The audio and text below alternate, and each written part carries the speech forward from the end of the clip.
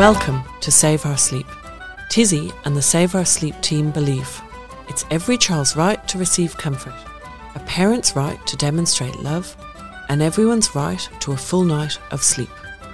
This podcast is not a medical or scientific volume, but a collection of tried and tested solutions and tips based on my many years of experience with babies and young children. Its main purpose is to help parents understand and avoid sleep problems in young babies and toddlers. We'd like to recognise the Wadawurrung people who are the traditional owners of this region which Tizzy and myself live and are recording today's podcast on. We acknowledge and respect that they have taken care of this land and water and raised children in this nation for over an extraordinary 70,000 years. The Save Our Sleep podcast is dedicated to helping you prevent and solve sleep problems while having some fun along the way. We endeavour to discuss all things family related, starting from preconception all the way through to an adult child leaving home and beyond. Some topics may be triggering. If you find this is the case, please reach out to your or your child's health nurse or general practitioner. Welcome to the Wednesday Crack, Midweek Crack. Welcome to the Midweek Crack. So, hello. How are you? Good, how are you? Good. So, Midweek Crack today is from Gracie Lacey. Yes. Do you know who Gracie Lacey is? I've seen her on the support page, but... And Zoe named her Gracie Lacey. So Gracie Lacey gets another $20 gift voucher for her topic. Gracie Lacey has asked about A2, why we recommend A2 milk and A2 cow's milk. So milk rather than normal. Yeah. So let's talk about milk. Let's make Midweek Crack this week all about milk. Excellent. So it's interesting. I breastfed Killian. Dara had no problems with milk. He was breastfed. He had milk very early on. They gave him formula when he was very first born. I think he'd low sugars. He'd no issues, no intolerances, whatever. He was easy and he pretty much had any milk, no problems. Killian, I breastfed until he was about 2. But I gave him 1 bottle a day of A2 milk. So A2 infant formula was around. No, it wasn't. It was Bellamy's. I was giving him Bellamy's formula. 1 bottle a day. And of Bellamy's formula. And he seemed to be okay-ish with it. But he kept getting pooey nappies. But I thought they were runny pooey nappies just because it was different, you know. So he was fully breastfed with 1 bottle a day. Then I was trying to get him off the breast onto cow's milk. And every time he had a baby, this was when he was like 18 months, 2 years old. 2 years old. Every time he had a baby chino, he would have like an explosive poo. It was like so disgusting. I remember with Killian once, Cadell Evans, cyclist, was like, had to leave the restaurant because Killian stank so much. And it was really embarrassing and it was really awful. And it was because of the milk. He would have a baby chino and he would have these horrible runny poos. And then we went to New Zealand. And I had Bellamy's organic. No, we must have been on A2 formula by then. We must have been. Anyhow, we went to New Zealand and he was having formula and some formula. And I'd carried tins of formula. And then we tried him on the milk. We tried him on New Zealand milk and he was fine. And I was like, oh, he's fine. I gave all the formula away. And he was much older by now, so he wasn't breastfed. He was over the age of 2. And I gave all the formula away and I moved him to the cow's milk in New Zealand and he was absolutely fine. And then we came back to Australia, we had cow's milk and he was really ill. Vomiting, diarrhoea, cramps, crying. And then I looked into it and I realised that the farm we'd been on in New Zealand was A2 milk. Then somebody told me to read a book called The Something Milk, The Magic in Milk, or The Devil in Milk. Okay. The Devil in Milk. So I read this thing called The Devil in Milk, and it talks all about the milk proteins. And that's when I realised that you've got milk proteins. Dairy cows have got an A2 milk protein and an A1 milk protein. And I went to a talk, which was sponsored by the A2 milk company, so of course it's going to be a bit biased. But there was this man there, and there was a man and a lady, and they were really old. They were in their 90s, And they were talking about before one of the world wars in Australia, milk was bought off the dairy farmers by the quality. So if the milk was nice and thick and rich and creamy, the farmer got more money. And then after the World War, whether it was the First or Second World War, they were paid by the amount of milk. So the more milk they gave, the more money they got. It didn't matter what the quality was. And they were saying how there was a bull, and the bull would go round and inseminate. So you'd pay for this bull, and this bull would arrive at your farm, and it would mate with all your cows, and it was one bull. And at some point they worked out that beef bulls with dairy cows created more milk. Oh. So that's when, so it's something, don't totally quote me on this, but it's something along the lines of the beef cows are A1 and the dairy cows, Jersey, Guernsey, goats as well, in the UK and so on, are A2. Goats are A2. So these cows, after the World War, they all got mixed up. And it was like the milk in Australia went from being all A1 milk, the drinking milk that people have with their food, in their milk and tea and coffee and stuff, all became all became mixed up. Yeah. Before the war, it was all A1. After the war, it became all mixed up. So then what happened was, now your phone keeps ringing. Do you need to look at it? No, that's fine. Are you sure it's not with our Uber Eats that's arriving soon? It's all good. Cool. So I used to travel for expos, and I used to get really sick and get the runs. And a friend of mine calls it bum sting or bum whatever, I don't know.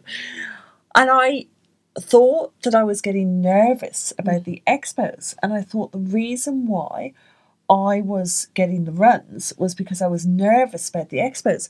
But I then worked out it was some milk.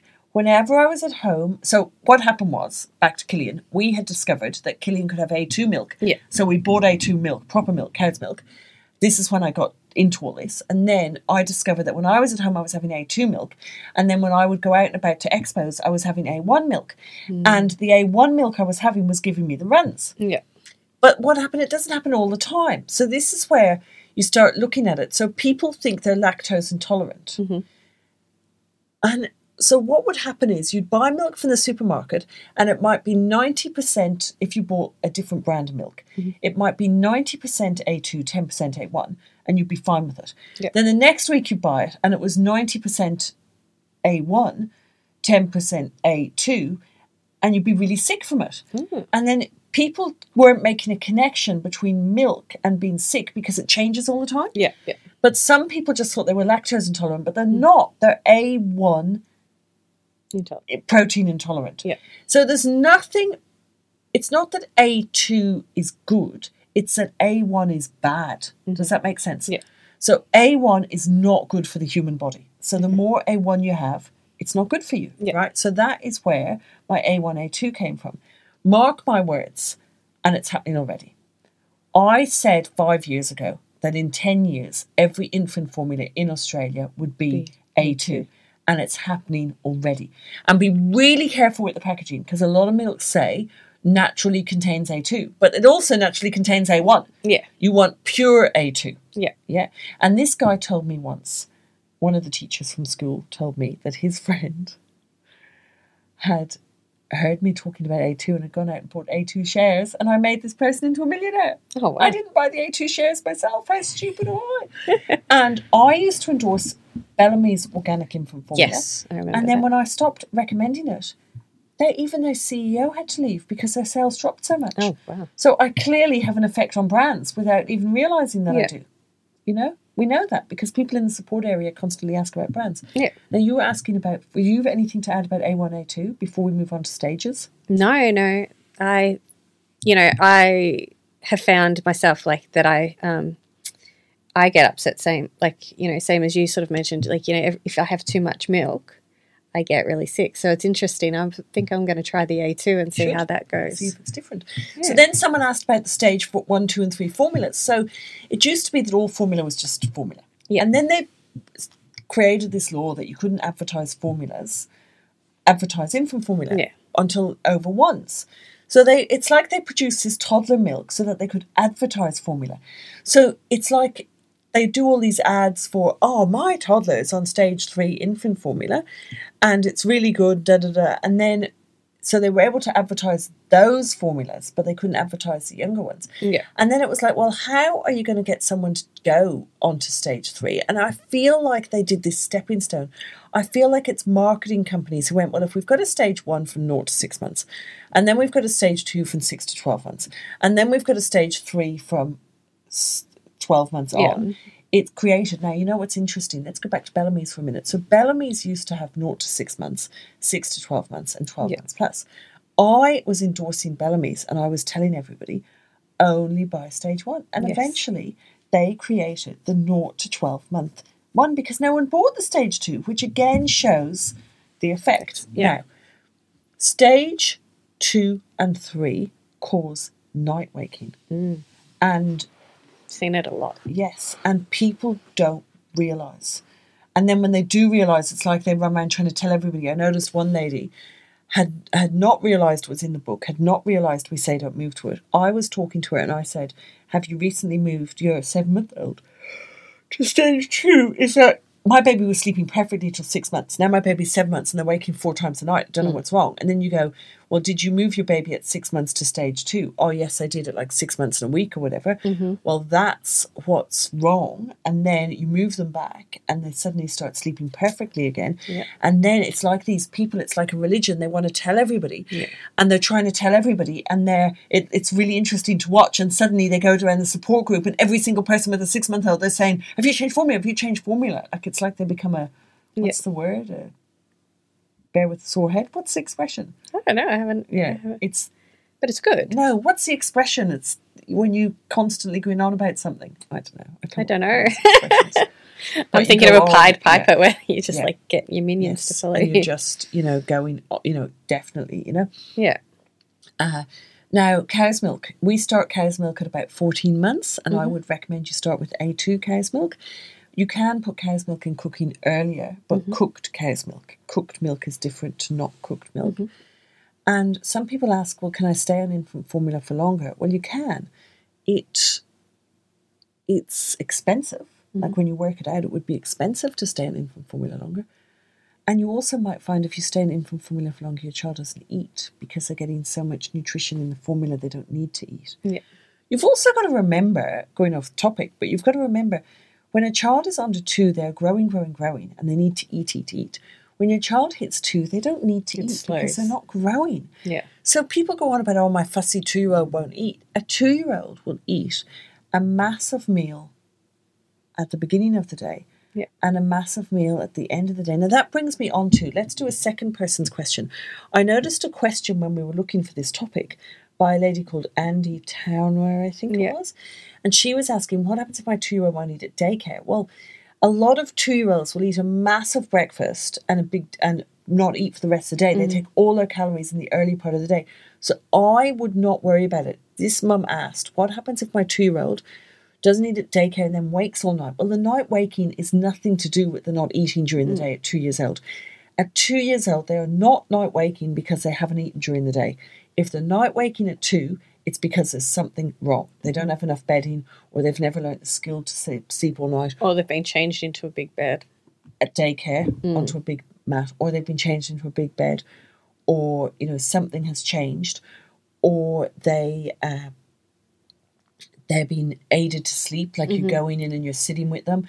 But it's not food related. And that happens at daycare a lot too. It's not food related, And then what happens is if you start daycare around about that age, you think, at night they go, Mum, I want you to sit, or they might not be talking, but you can tell they want you to sit with them. And then you think, I feel so guilty because they've been at, mum guilt again, they've been at daycare all day, so I'm going to sit with them till they fall asleep. But you don't realise, I'm going to read them an extra story because I've not seen them all day.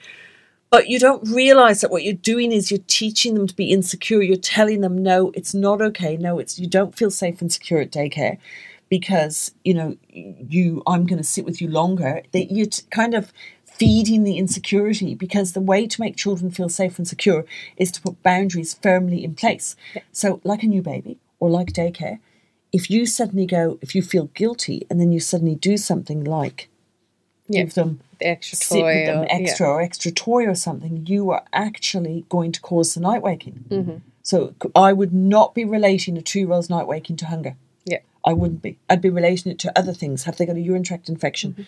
Have you started sitting with them when they fall asleep, etc. So there you go. That is a midweek crack for this week. Yes. We will be chatting to you again on Sunday. We will look forward to talking to you on Sunday for another episode. Bye, guys. You have been listening to the Save Our Sleep podcast, brought to you by the International Baby Whisperer Proprietary Limited. You will find more information about the Save Our Sleep philosophy, products, support, and how to watch the mini clips that accompany this podcast at saveoursleep.com. You may find the Save Our Sleep social media accounts by searching Tizzy Hall on Instagram, Facebook, or Twitter. Please subscribe to my YouTube channel for all my how-to videos and to watch the podcasts. If you enjoyed the podcast, please rate it and share it with your friends. I would like to thank Kylie Szabo for co-hosting, Fundamental Studios Geelong for their amazing recording studio, Nick Dale at Primer Films for this production, and most of all, you, the listeners. Without you, there would be no reason for this podcast. Please enjoy, stay safe, and Kylie and I will look forward to chatting with you again soon.